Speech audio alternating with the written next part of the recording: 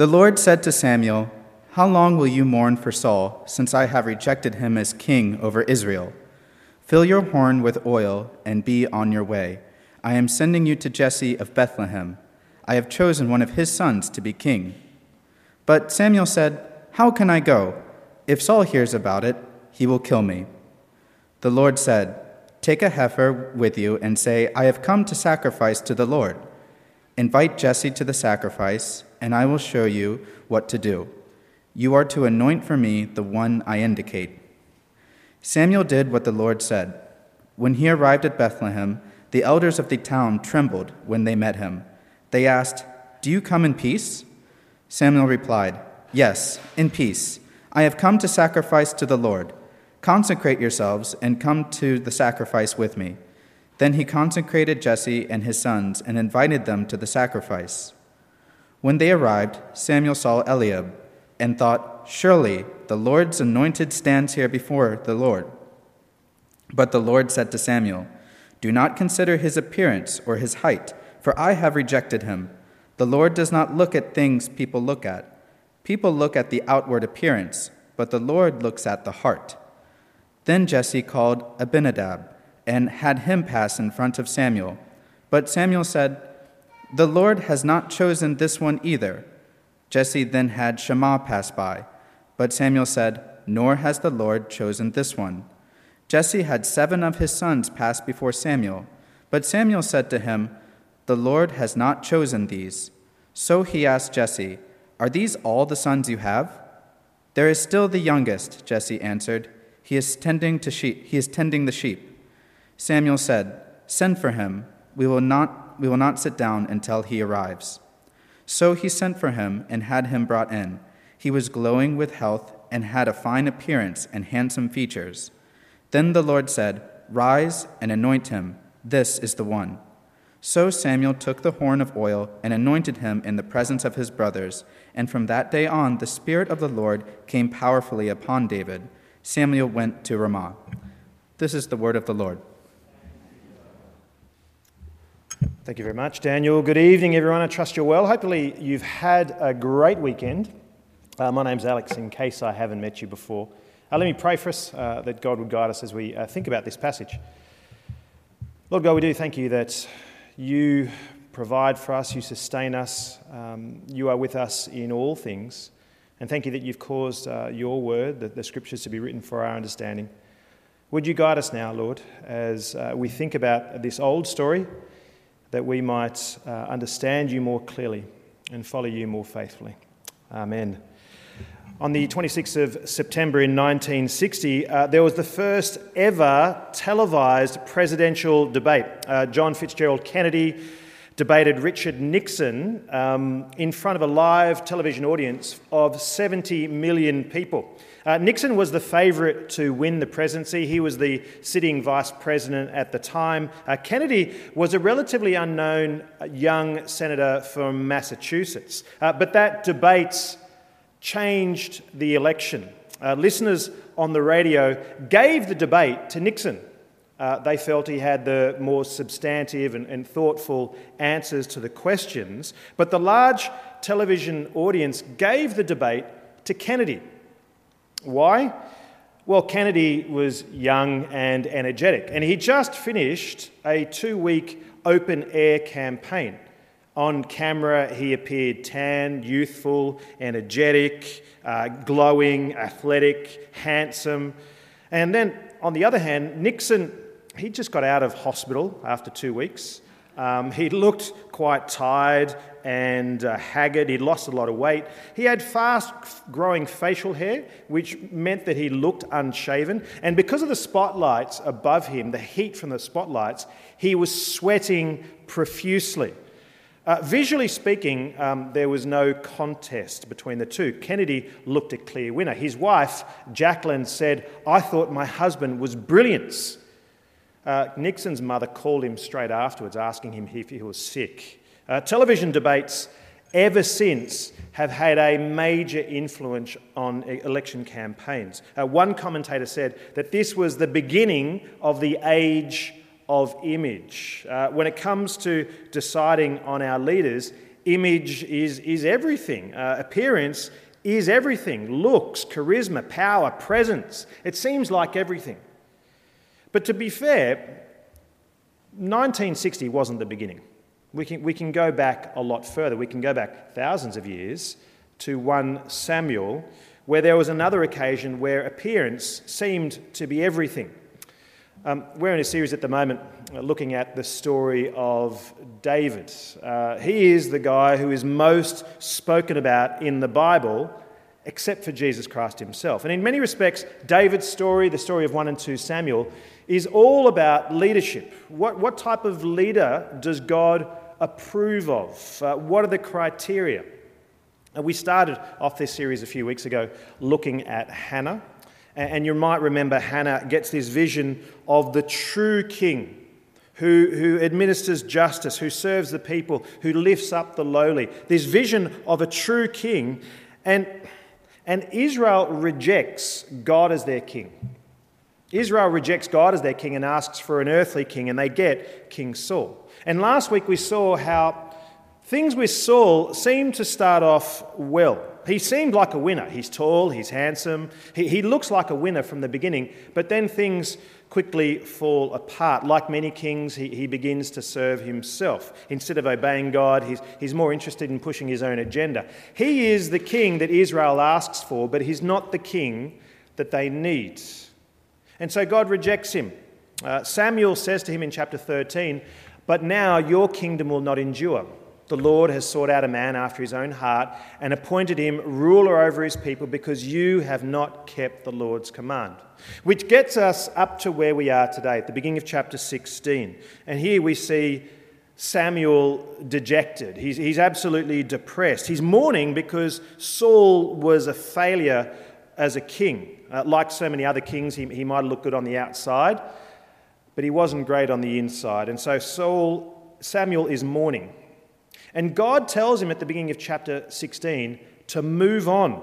He says to Samuel in verse 1, "How long will you mourn for Saul?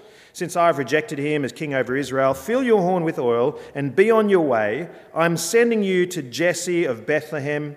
I have chosen one of his sons to be the king."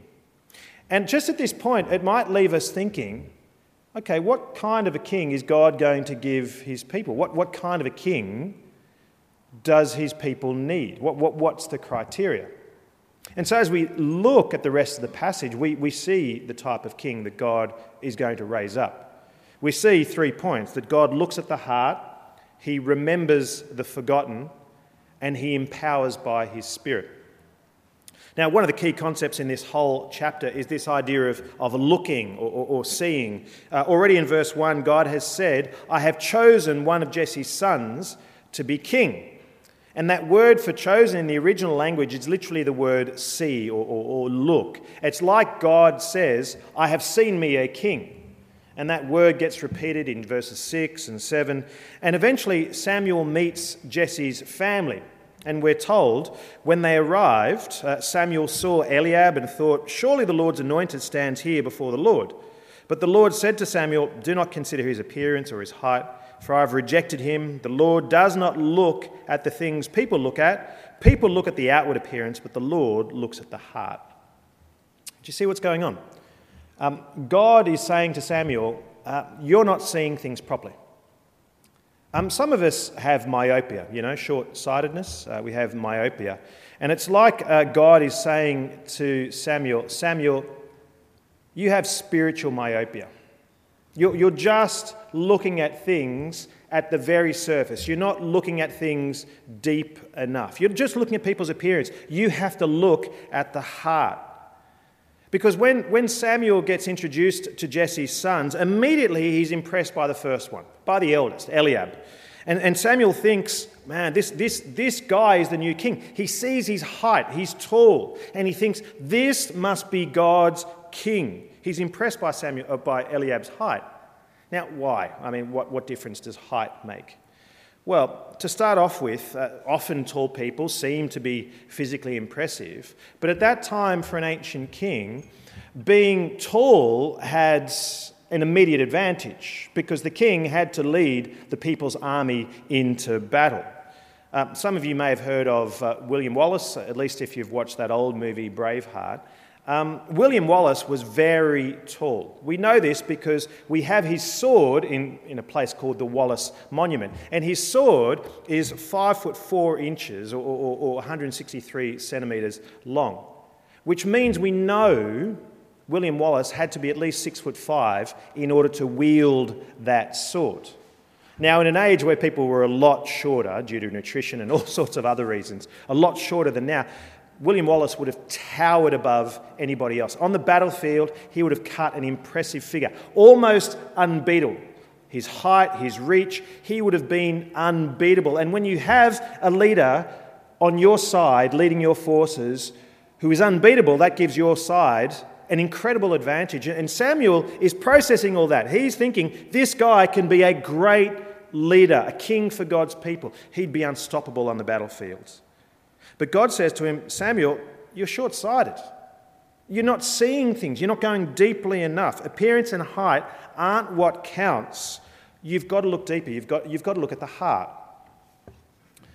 Now, many of us know this. We often hear that adage, beauty is only skin deep. We know that character is what counts. But our difficulty is that whilst we might think that quite often, we don't often operate that way. We still place a really high priority on appearance. A lot of that is socially driven. Beauty can be contextual. So, for instance, we know for many people in Chinese culture, Chinese women don't want dark skin. So go out of your way to make sure that you're shaded from the sun, which is the reason why I'm just as likely to be poked in the head by an umbrella when it's sunny on Nathan Road as when it's raining. But it goes the other way around. In Western contexts, Western women want the exact opposite. They want dark skin. That's considered beautiful, so they'll go on the beach and they'll sunbake. When I was at university, it was easy to spot the American exchange students because they were the ones with the spray-on tans, which I think didn't exactly make them beautiful and attractive and made them orange. Now, regardless, we're always bombarded with these constant impressions of beauty, physical beauty, to the extent that as much as we try to avoid it, we evaluate ourselves and we evaluate the people around us according to physical appearances. We can't really stop it. We put ourselves and others on a kind of spectrum of comparison, of beauty, of comparing beauty, to the extent that even when you're thinking about dating someone of the opposite sex, you immediately start making assessments based on looks, what a person wears, how that person walks, and so on. And that initial assessment will affect how you go on with that relationship. So out of, say, a field of 5 people, straight away you eliminate 3. It's that same thing that we do when we meet new people in a social setting. As much as we try to tell ourselves it's character that counts, we're always evaluating first up according to appearances. We have that short-sightedness, that myopia has set in. We begin to assess people by their looks rather than by more substantive means. But character is not just more important than physical appearance. Character is also more important than achievements, than talent, you could say. This comes from an article that was published a little while back. It said this: if you've been wondering why Jamie Oliver seems to be breaking down in tears, often on television these days, why the rapper 50 Cent so rarely cracks a smile, and how come the Manchester United footballer Paul Scholes permanently wears the expression of a bulldog that has eaten a wasp, now we know. They're all 35 years old, and according to the British marriage counselling service Relate, that's the most miserable age a man can be. Now, I was 35 years old when I first read that article, so it caused me to read on. According to Relate, the combination of job insecurity, emotional uncertainty, and the grim assumption that things aren't going to get any better is plunging the mid-30s-something into a kind of what's the point self-absorption that used to be the privilege of latter middle age. The problem is unfulfilled ambition. The 30s is a decade that ambition is at its most spirit-sapping. We tell ourselves that we should be getting on, we should be advancing, achieving, making our mark in life. But as we fall behind, others' successes burn into our soul. Instead of realising that the very pursuit is pointless, we plunge ourselves into despair at our failure to keep up. Grim. So what's this article saying? Well, people have these particular standards by which they measure their life as a success. And when they're not beginning to reach those standards or get to those goals that they'd often planned or hoped that they would get, they get absolutely depressed. And for a lot of men nowadays, that's around the age of 35. Now, I don't know by which standards you measure whether your life is a success, whether it is things like physical appearance or beauty, or it's your relationship status, your family, your educational achievements, your career achievements, your wealth, reputation, whatever it is. Maybe you're using these criteria and you're measuring yourself and you're comparing yourself to others and you feel like you're losing and you're driving yourself into the ground. Or maybe that's not what's going on for you. It's in fact the opposite. You could be winning the game, comparing yourselves to others because you're going pretty well. But regardless, the point is you're still comparing. You're still evaluating yourself and others by these external factors. And it has such a corrosive effect on our own character and on our relationship with other people when we compare ourselves this way. And it's completely the opposite way that God looks at people. Then these standards aren't reality, they're superficial. And it shows a profound lack of character to be oblivious to the importance of character. Because God looks at the heart. God looks at character. So if that's the case, how will God choose this next king? Well, from verse 8, Jesse's other sons are presented to him. And this seems like kind of like a Miss Hong Kong contest, as different sons are paraded in front of Samuel to give his verdict. Contestant number 1, Eliab. Well, no, he's not the one. Contestant number 2, Abinadab. Well, no, he's not the one. Contestant number 3, Shammah. Well, no, he's not the one either. And on it goes until 7 of Jesse's sons, yes, he has 7 sons at this stage, busy life, are presented to Samuel, and none of them is chosen until Samuel says to Jesse in verse 11, "Are these all the sons that you've got?" Are these all the sons that you got? And Jesse says, "Well, no, I've got the youngest one. He's out tending the sheep, but I didn't think you wanted him." And that word translated as youngest, it does communicate the idea of youth, but it does a little bit more than that. It means the least, the most inconsequential. It's like Jesse is saying to Samuel, there's the kid, my youngest one, the last one, but I kind of thought, he's small. He's nowhere near old enough. He's the last one I thought you'd be interested in. That's why we've left him minding the sheep. We didn't invite him along. And Samuel says to him, go get him. We're not going to continue until he's here. And as soon as David is there, God says to him, he's the one. Now here is David. The first time we meet him in the Bible. He's kind of like a male Cinderella, left to do his chores, not invited to the party like everybody else is. He's left alone by himself. No one thinks of him. He's so far down the pecking order that everyone thinks he's inconsequential. He's out tending the sheep. But he is exactly the type of person that God looks for. Because do you remember Hannah a couple of weeks ago? She was barren, she didn't have any children, and in that culture, in that context, she was destitute. She's an outsider. She's of no importance. She's a no one. And then she prays a prayer which really sets the tone for the rest of the books of 1 and 2 Samuel, in which she declares how God works. God works through reversal.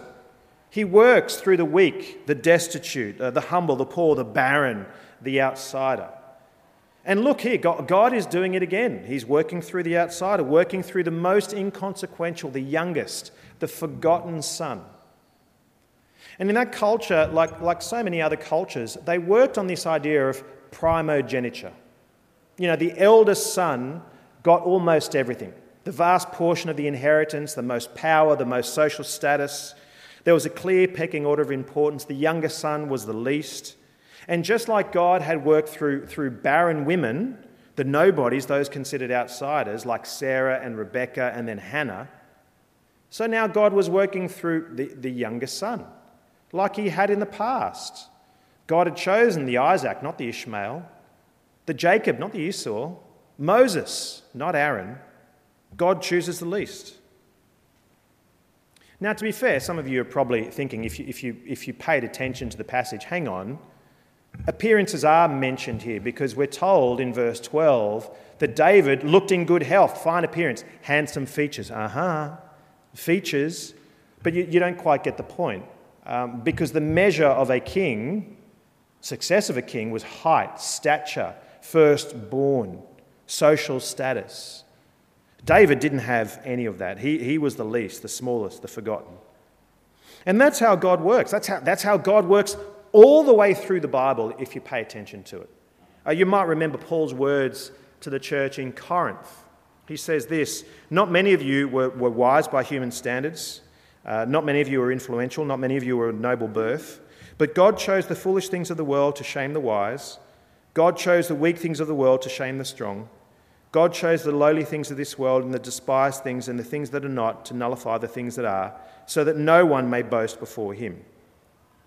And it's not just that God works through the weak and foolish things of the world. God doesn't just work through them in spite of their weakness and foolishness. God works through them because of their weakness and foolishness. I mean, look at David. He starts off as a shepherd. Now, in those days, that was a demeaning job. But if he wasn't a shepherd, then he wouldn't have learnt a lot of the skills that were necessary later on. For instance, as we see next week in defeating Goliath. But not just that, he wouldn't have been prepared for his next job as king over God's people. Because the reality is, he actually doesn't change his job description. He's still a shepherd. What changes are his sheep. He's the shepherd of God's people. Now, what does all this mean? Very, very often, we're kind of tempted to think that we can only come to God if we've got it all together. And so we come to God like we come to a prospective employer or someone new that we meet at a party. We present our best credentials. We put our best foot forward, so to speak. Yes, intellectually, we ascribe to justification by grace through faith, that I'm only saved by grace through faith. But we have a difficulty in making that a heart reality because our default position is, in fact, self-justification. Because the whole world performs according to a meritocracy. We're always on performance mode, and then therefore we must be on performance mode. We work on outward appearance, whatever that is for you. Yes, your looks or your credentials, your morality, your Christian background, your family, your moral togetherness. But that's not how God works. God looks at the heart, and he chooses the forgotten. But then lastly, God empowers by his Spirit. Verse 13, so Samuel took the horn of oil and anointed him in the presence of his brothers, and from that day on the Spirit of the Lord came powerfully upon David. Here you have this small, young, forgotten brother who's anointed to be the successor of Saul as king, and immediately we're told God's Spirit empowers him. He's filled with the Spirit of the Lord. Now, throughout this whole episode, we might be tempted just to think that since God looks at the heart and he sees the hearts of David's brothers and he sees David's heart, then that must mean they have bad hearts and David has a good heart. That God was really looking for someone of good character. That means David must have outstanding, perfect character. But that actually wouldn't make sense of the rest of David's story. Because as we read on with the rest of the story, as we'll do over the coming months, we see David's a super impressive guy. He does super impressive things. But also he does awful, stupid things, which tell us he's not perfect. He doesn't have perfect character. Intrinsically, he doesn't have good character. It's important that as we read this, as soon as David gets anointed, God's Spirit fills him. And this has happened occasionally in the Bible so far. This isn't the first time that God's Spirit dwells on someone. It happened, for instance, in the book of Judges. 3 times we're told that God's Spirit filled Samson, this guy called Samson, who is a really morally dubious character. Filled Samson in order for Samson to be able to save his people. Filled Saul a few occasions beforehand. And now we read from that day onwards, God's Spirit powerfully fills David. And this doesn't happen just so that David gets a little bit of extra help to do what he needs to do. You know, like he's 90% good and just needs a little bit of 10% extra help. No, David needed God's Spirit in his life every single day from that day onwards so that he could be the kind of king that God's people needed. He couldn't do it on his own. Now, that was the case for God's people back then. What about us? Samuel had to anoint a king. And in many respects, you and I need to do the same thing. We must choose who will be the king over our lives.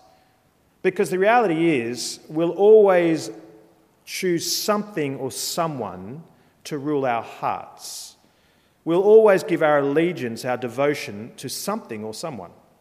David Foster Wallace, who is a pretty famous novelist and atheist author, he said, "There is no such thing as not worshipping. Everybody worships something. The only choice we get is what we worship." And part of our problem, and this goes way back further than a mere presidential debate, is that so often we choose based on outer appearance.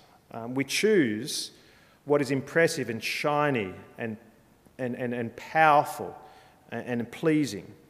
And what's powerful and impressive and looks good to the eyes is actually not the king that we need. 1,000 years after David, the gospel writer Mark tells us the good news of Jesus Christ. And that word Christ means anointed king. Here is another one who is going to be anointed as king. And one of the first things we read in Mark's gospel is in verse 9. At that time, Jesus came from Nazareth in Galilee and was baptized by John in the Jordan. Just as Jesus was coming up out of the water, he saw heaven being torn open and the Spirit descending upon him like a dove. And a voice came from heaven, "You are my Son, whom I love. With you I am well pleased." Just as at a similar moment, 1,000 years earlier, when God's Spirit rushed upon the anointed King David, then so also at the beginning of Jesus' public ministry, this Christ is filled with God's Spirit. And a voice comes from heaven saying, "This is my Son in whom I am well pleased." It's like God is saying, here is a king after my own heart. And if you look through even the next few chapters of Mark's gospel, you see the authority and power of this king. You see a king who heals the sick, performs miracles, preaches the kingdom of God powerfully. All because he is a Spirit-filled king. But most importantly, he is a king who forgives sins. Because at the climax of this king's service is the cross. And he hangs there, in the eyes of the world, weak and foolish and inconsequential and kind of pathetic. But in doing so, he brings salvation to his people. The choosing of David to be Israel's king, his anointing and his Spirit empowerment, is kind of like a preview of Jesus. And just as David was the king that Israel needed, so Jesus is the king that we all need. He is the king that we all need because God looks upon our hearts. He sees our hearts. I don't know how that makes you feel. That God can see everything that's in your heart. To know that everything is laid bare. Everything that we prefer to be kept secret is not secret to God. He sees everything. Nothing is hidden. God knows you. And we can talk about improving character. We can try our very best to improve our character, to get rid of those mistakes, those character flaws in our life. We can embark upon education. Hong Kong people love education, and we can do self-improvement, and we can make all the resolutions. But at the end of the day, the only thing that brings true transformation is a king who will deal with your sins, and a king who will fill you with his Spirit. God said to Samuel, "Get a move on. I have seen me a king." What about you? Have you seen the true king? Have you chosen him? Have you enthroned him in your heart? Let's pray. Lord God, we do thank you for this old story, which still speaks so powerfully for us today. We thank you that you see way deeper than skin level, than surface physical appearance. You see right to the heart. You see our character. And Lord, thank you that you've always provided for your people. You gave them someone like King David, the king that they needed. But more particularly, you've given us Jesus, the king that we need, because you see our heart. You see our flaws, you see our broken character and our fallen nature. And you've given us the king that we need in Jesus, the one who is perfect, the one who is a king after your own heart, and the one who went to the cross and became broken and nothing for us. Lord God, thank you that you don't choose us according to our good character, according to our moral performance, but you choose us because you choose us. You choose us because you love us. And so, Lord, would you fill us with your Spirit so that we would be transformed, that we'd walk away from sin, we'd not choose selective obedience, but we'd choose to enthrone Jesus and make him king over every part of our life. Help us, Lord, to be the kind of people that you want us to be. And we ask all these things in Jesus' name. Amen.